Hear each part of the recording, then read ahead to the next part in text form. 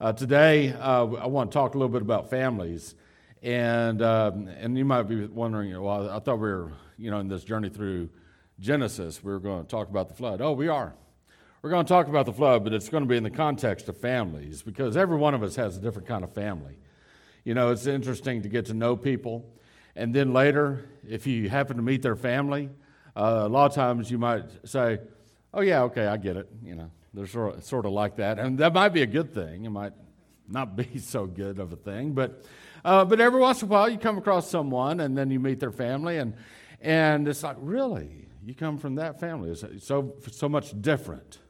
You're very different than your family, and a lot of times, of course, that can be a compliment too. One of the great things about this life is God's given us free will, and so to one degree or another, we have the ability of self-determination for our lives. Okay, there's a lot of things we can't control, but there are some things that we do control. And so we have this ability to forge our own path, even if our family historically has forged a different path. Generally speaking, though, what you normally see is patterns of life develop in generation after generation after generation. In families, they tend to share traits that are similar, and not just physical traits. I mean, that's obvious, but they tend to share spiritual traits that are very similar to one another. And so what I'd like to ask you today is, did you come from a family that just loved the Lord and served the Lord, or did you come from a family that forsook the Lord? God really wasn't a part of that family. And I mean that not just in your own immediate family, your family of origin, but also if you know anything about your family tree, you know anything about the ancestry, the genealogy. Again, families tend to follow certain types of patterns, even spiritually. And it's interesting to know this about your own family, whether you're what they call an outlier, whether you're someone that's very much unlike the rest of the family, or whether you're very much like the rest of your family. One of the great lessons that we learn from the book of Genesis is this idea that families share spiritual traits. And we see this all throughout the book of Genesis. The book of Genesis is really the story of a number of different families, obviously connected together, but a number of different families. And so that's what we're going to talk about today. And again, you might be thinking, I thought we were going to talk about the flood. Well, think of it this way. There are a whole lot of families that didn't make it on that ark. But there's one man's family that did. Okay? And so it is the distinction between this one man's family and the rest that I want to point out today. Now, when you read the book of Genesis, according to your translation, you'll come across a phrase that may say something like, these are the family records of so-and-so. Or your translation might say, these are the generations of so-and-so. That happens about 11 times in the book of Genesis. And in the book of Genesis, when that happens, it means there's a brand new section. The chapter divisions that you have in your Bible, they didn't come around until decades and really centuries and millennia later. Originally, these divisions, at least in the book of Genesis, were divided by, every time you see the phrase, and these are the family records of, or these are the generations of this person or that person. So you have the generations of, first you have the creation, then you have the generations of Adam, the generations of Cain, and then you have the generations now of Noah. And so where we are in the journey is in Genesis chapter 6, verse 9, and there is a strong break between the themes of Genesis 6:8 and Genesis 6:9. Genesis 6:8 finishes a previous section, and Genesis 6:9 starts a new one, and you might be thinking, well, who really cares? I'm going to show you why you should care about this today. Now, sometimes people wonder when they hear about the flood story, especially if they're not a believer, they say, what kind of God would destroy the whole world with a flood? I mean, that just seems sort of vengeful, seems sort of spiteful. What kind of God would do that? And I think that's a fair question. I actually do. I think it's a fair question. We want to be careful with our attitude, but I think it's a fair question to ask. What was it that led God to do this incredible, never-to-be-repeated thing of destroying the world? And the reason is what we find in the differences between the section that ends in chapter 6, verse 8, and the section that begins in chapter 6, verse 9. This simple division tells us something about ourselves, and I want to show you what this is. In Genesis chapter 6, verse 10, in that verse, here's what we read. This slide is on the screen behind me. And we're going to use King James Version for at least this verse, okay? Because I like the way it sounds. And Noah begat 3 sons, Shem, Ham, and Japheth. And that doesn't seem like very much of a consequence right there. It's just a simple statement of fact, right? But if you look at the previous chapter, in Genesis chapter 5, verse 32, the very last verse, and that, of course, belongs to the previous section, here's what we read, and I want you to compare the 2 verses. And Noah begat Shem, Ham, and Japheth. Now, why in the world is the Bible repeating itself within the span of what, 11 verses? I mean, does God just think these people are so forgetful? And this is such an important point that I want them to really know that when they gather around and they play Bible trivia 4,000 years later, that they know who Noah's sons are. It is Shem, Ham, and Japheth. What's the deal? Why is the Bible repeating itself? Well, I would tell you that it's not. Read the verses carefully. There is a difference. In chapter 5, verse 32, Noah begat 3 offspring, 3 individuals, Shem, Ham, and Japheth. But in chapter 6, verse 10, he begat 3 sons. There is a difference, a world of difference, between having offspring and having sons. Having offspring is relatively simple, especially for men. But even for women, in 9 short months, a woman can have an offspring that is either a male or a female. It will be one of the 2, in spite of what society says these days. Having an offspring is relatively simple. You want a child? Easy. You want a son? You want a daughter? That's a different thing. Noah's offspring in chapter 5, verse 32, became his sons. In chapter 6, verse 10, and you might wonder, well, what in the world happened that turned Noah's offspring into true sons? Well, I'll tell you what I think happened. Let me ask you a question. Why would God make a 500-year-old man build a boat as big as that? Why in the world would God do that to a 500-year-old man? Isn't that cruel and unusual punishment? To make a 500-year-old man spend 120 years of his life building that. I mean, why didn't God just say, Noah, you're getting up there. You've been around for a long time. We've known each other for 5 centuries now. I'll tell you what I'm going to do. Because the old shoulder doesn't work as good as it used to, I'm going to make you a boat. I'm going to do it myself. And God just speak it into existence. Or somehow it just comes floating up over the horizon at the nearest ocean and it lands at the beach. Why didn't God do that for Noah? Well, there's at least 2 reasons. Number 1, as I mentioned, it took 120 years for this man to build this thing. And by the way, that's a picture, not of the original, okay? That's a picture of a duplication in Kentucky. In fact, Gary and his family went there recently. But it's life-size. It is actually how big the Bible says the original one was.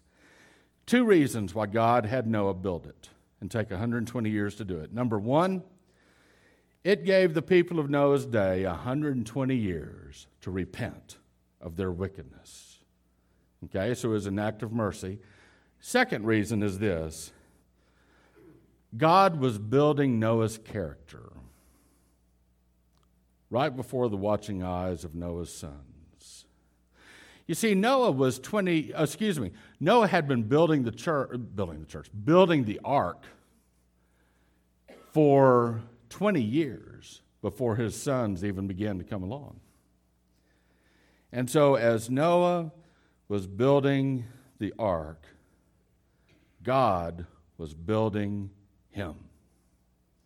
In order for Noah to obey God, Noah had to become the most unpopular man on earth, the most ridiculed man on earth. Oh, it's going to take you a long time, Noah. Clock's ticking on you. I don't think you're going to be able to do it, old man. I think you're going to die before you ever get this project really off the ground. And every insult hurled Noah's way strengthened his steely resolve.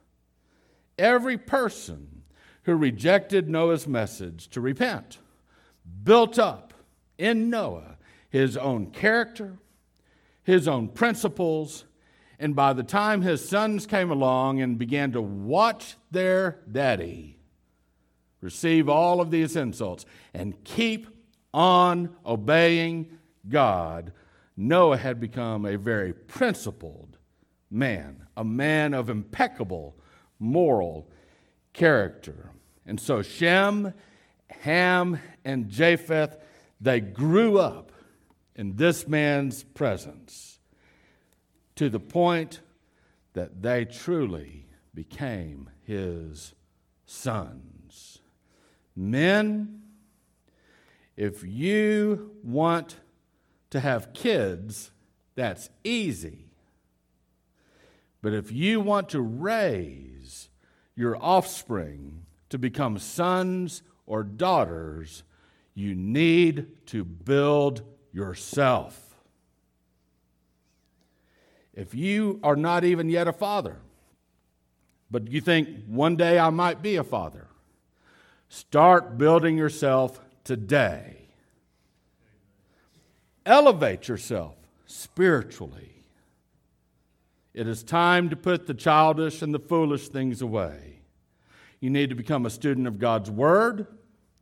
You need to become a student of the book of Proverbs, reading the book of Proverbs for wisdom every day. You need to sit under the teaching of a Bible-believing pastor. You need to invest your life in God's people, the church. And you need to be a man who knows God personally, a man who prays to God. You had better build yourself up spiritually. Noah had one priority. It was obeying God. Obeying God. His offspring learned the lesson, and they became his sons. Now, if that wasn't enough to tell you about this distinction between the previous section and the one that we're about to read, there's another distinction that I want you to understand, and this one tells us something about God. In chapter 6, verse 3, which is the previous section, Scripture says, the Lord said. Verse 5, the Lord saw. Verse 6, the Lord regretted. Verse 7, the Lord said. Verse 8, with the Lord. You see that term Lord there, used over and over and over again, all the way up until chapter 6, verse 8. The word Lord is the word Yahweh. It's the personal name of God. It is the relational name of God. It is the name that God uses when he has a covenant with somebody. It is the name of God that extends mercy to those of us who are sinners and are in need of mercy. That is what we read in the previous section. But when you get to verse 9, the new section, here's what we read. Walked with God in God's sight. God saw. Then God said. The word Lord is nowhere to be found. It's God. Same person. Same eternal God. What happened to the word Lord? Now, the word God, Elohim, different word is used. Elohim is a very impersonal word. It simply means God. Elohim is a word that is used when God judges. The lesson we've learned is that by the time of verse 9, mercy has run out, and only judgment remains. Up until verse 8 of chapter 6, the Lord was showing mercy to mankind. Even in the midst of sin in Genesis chapter 3, even in the midst of murder in Genesis chapter 4, even in the midst of 10 successive generations declining down an ever-widening spiral in Genesis chapter 5, and then God even goes so far as to give man 120 more years to repent before judgment comes. But now, beginning in verse 9, there's no more mercy. Only judgment. No mercy for the wicked. Now, someone might say, well, I thought God's mercy was everlasting. The Bible says God's mercy is everlasting. Oh, that's absolutely true. God's mercy is everlasting. Why? Because God is everlasting, and God in his very self, in his very core, in his very nature, he is a merciful God. The issue is not the character of God. The issue is the character of us. God extends mercy to the wicked for a time. You see, in this life, you can have mercy. But once this life ends, mercy is run out. God's mercy for you is limited because your physical life on this earth is limited. There's a limited amount of time that you have to say yes to God. Be merciful to me, a sinner. The Bible says there is appointed a time for man to die once. And after that, the judgment. I've heard people say, well, you know, I've got a plan. I'm going to get right with God before I die. You know, right there on my deathbed, I'm going to get right with God. Well, maybe it'll work out for you that way. But I got to tell you, in all of the history of the Bible, I'm only aware of one deathbed conversion, and it was the thief on the cross. So can it happen? Sure. Is it likely to happen to you? Hardly. The time for salvation is today. The only thing tomorrow might bring is judgment. The problem is that you don't know when God's merciful offer of salvation will cease. You don't know when your day to meet him will come. Some people say, well, I just believe that God is so merciful. He just loves us so much, he won't judge us. Let me show you one more thing. One more distinction between these two sections. In chapter 6, verse 6, we read this. The Lord regretted that he had made man on the earth, and he was deeply grieved. The word man is the Hebrew word Adam. Adam. Mankind, humanity, takes its very name from its founder, the first one who is made in the very image of God. What an honorable thing for mankind to become, or to be called.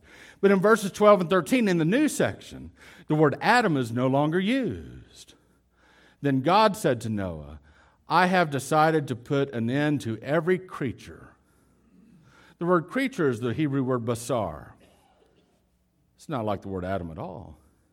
The word creature means flesh. It literally means meat. God is calling humanity meat. Because this meat is all over the earth. It's filled the earth with wickedness because of them. Therefore, I'm going to destroy them along with the earth. How wicked had humanity become? It had become so wicked that humanity barely was recognizable as humans anymore, barely recognizable as having the image of God anymore. When God looked at humanity, he saw walking pieces of meat doing whatever they wish and not obeying his orders, not obeying his commands, engaged in every kind of unnatural sin going against his very order of things.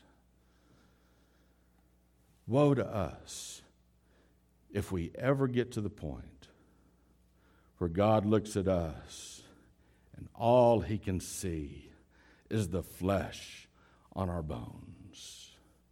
Nothing of spiritual redeeming value. That's how bad it had got in Noah's day. With that context in mind, let's take a moment and read Genesis chapter 6. We're just going to read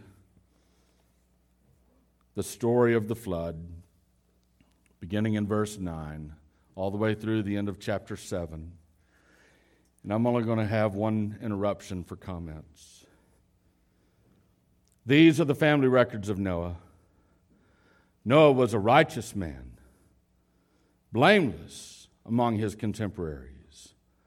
Noah walked with God. And Noah fathered 3 sons, Shem, Ham, and Japheth. Now, the earth was corrupt in God's sight, and the earth was filled with wickedness. God saw how corrupt the earth was, for every creature had corrupted its way on the earth. And God said to Noah, I have decided to put an end to every creature, for the earth is filled with wickedness because of them. Therefore, I am going to destroy them along with the earth. Make yourself an ark of gopher wood. Make rooms in the ark and cover it with pitch, inside and out. This is how you're to make it. The ark will be 450 feet long, 75 feet wide, and 45 feet high. You are to make a roof, finishing the sides of the ark to within 18 inches of the roof. You are to put a door in the side of the ark. Make it with lower, middle, and upper decks. Understand that I am bringing a flood. Flood waters on the earth to destroy every creature under heaven with the breath of life in it. Everything on earth will perish, but I will establish my covenant with you, and you will enter the ark with your sons, your wife, and your sons' wives. You are also to bring into the ark 2 of all the living creatures, male and female, to keep them alive with you. 2 of everything, from the birds according to their kinds, from the livestock according to their kinds, and from the animals that crawl on the ground according to their kinds, will come to you so that you can keep them alive. Take with you every kind of food that is eaten. Gather it as food for you and for them. Verse 22. And Noah did this. He did everything that God had commanded him. Listen to me. This is our standard in verse 22. To do everything that God has commanded us to do. I'm afraid that way too many individuals, way too many Christians, way too many churches have an attitude that says that it's okay for us to do most of what God has told us to do. If we do most of what God tells us to do, it will bring destruction to ourselves. Can you imagine what might have happened if, after God said to Noah to cover the ark with pitch inside and out, Noah said, my back just isn't feeling up to it today. I think I'm just going to cover the outside of the ark with pitch. What do you think might have happened? It would have been disastrous. God gave very specific instructions, and they were to be followed to a T. And that's what Noah did. He did everything God had commanded him to do. When God gives us a command in Scripture, we are to obey it, no matter how minute that command is. There is a reason for it. We must obey it. I see an example of this being violated today, unfortunately, with some of our friends of other denominations. Some good, godly churches, good, godly people of other denominations. We've seen how some of these other denominations face, even today, the potential loss of church property. Who would they lose it to? They would lose it to the larger denomination they belong to who are not following God's word, but this individual congregation is. Why would they lose their church property to the denomination? Well, other than sin, what has happened is these denominations have failed to follow the clear biblical example of every church being self-governing and autonomous. So who really owns the property of that church? The denomination, not the local congregation. And when there's a conflict, when the local congregation wants to obey God and the larger denomination says, no, you shall not, it is the local congregation, the godly people, who lose the property that they've invested so much of their life and money into. It is an avoidable hardship. It could have been avoided had they simply studied the Scriptures and done everything that the New Testament tells it to do.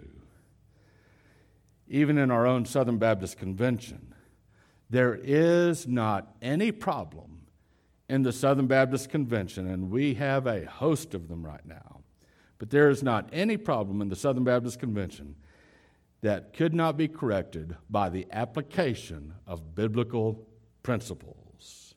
It's very simple. God's given us His Word. Read it. Do it. Obey it. Or you can just decide, I'll do most of it and see what happens. I want to let you know that I'm committed to doing, as your pastor, and helping us as a church to do everything that God commands us to do. Let's continue. Chapter 7. Then the Lord said to Noah, and notice the word Lord has returned. God is showing His mercy to Noah. Then the Lord said to Noah, enter the ark, you and all of your household, for I have seen that you alone are righteous before me in this generation. You are to take with you 7 pairs, a male and its female, of all the clean animals, and 2 of the animals that are not clean, a male and its female, and 7 pairs, a male and female, of the birds of the sky, in order to keep offspring alive throughout the earth. 7 days from now, I will make it rain on the earth 40 days and 40 nights. And every living thing I have made, I will wipe off the face of the earth. And Noah did everything that the Lord commanded him. Noah was 600 years old when the flood came and the water covered the earth. So Noah, his sons, his wife, and his sons' wives entered the ark because of the floodwaters. From the animals that are clean and from the animals that are not clean, and from the birds and every creature that crawls on the ground, 2 of each, male and female, came to Noah and entered the ark, just as God had commanded him. 7 days later, the floodwaters came on the earth. In the 600th year of Noah's life, in the 2nd month, on the 17th day of the month, on that day, all the sources of the vast watery depths burst open. The floodgates of the sky were opened, and the rain fell on the earth 40 days and 40 nights. On that same day, Noah and his 3 sons, Shem, Ham, and Japheth, entered the ark, along with Noah's wife and his 3 sons' wives. They entered it with all of the wildlife according to their kinds, all livestock according to their kinds, all the creatures that crawl on the earth according to their kinds, every flying creature, all the birds and every winged creature according to their kinds. 2 of every creature that has the breath of life in it came to Noah and entered the ark. Those that entered, male and female of every creature, entered just as God had commanded him. Then the Lord shut him in. The flood continued for 40 days on the earth. The water increased and lifted up the ark so that it rose above the earth. The water surged and increased greatly on the earth, and the ark floated on the surface of the water. Then the water surged even higher on the earth, and all the high mountains under the whole sky were covered. The mountains were covered as the water surged above them more than 20 feet. Every creature perished. Those that crawl on the earth, birds, livestock, wildlife, and those that swarm on the earth, as well as all mankind. Everything with the breath of the Spirit of life in its nostrils, everything on dry land died. He wiped out every living thing that was on the face of the earth, from mankind to livestock to creatures that crawl to the birds of the sky, and they were wiped off the earth. Only Noah was left, and those that were with him in the ark. And the water surged on the earth 150 days. What an incredible event. Only Noah, a man of righteousness, what the New Testament calls him a preacher of righteousness. Only he and his family survived. Now, I don't know what kind of family you came from. I don't know if they bunch of hellions and wild people and didn't know the Lord at all. But I do know this. You have an opportunity for yourself, and if you have a family, an opportunity for your family to forge a path of righteousness. That's what God is calling you to today. It begins by acknowledging your sin before God and understanding that you need His mercy. Every one of us here in this room, myself included, need the very mercy of God. Because the Scripture tells us there is none righteous, no, not one. There is none who seeks after God. There is none who understands. We are already guilty before the Lord. We must receive His mercy. He extends it to us today. I cannot promise you what tomorrow will bring. He extends it to us through His Son, the Lord Jesus Christ. The Lord Jesus Christ is the one who came to this earth, who died on a cross for you and me, who was risen from the grave to give us life. And if we will turn to Him, then the righteousness that Jesus lived becomes our righteousness. And we, all of our sin, goes upon Christ. It already has, actually, when Jesus died on the cross. He's already paid the debt. All that remains is our response.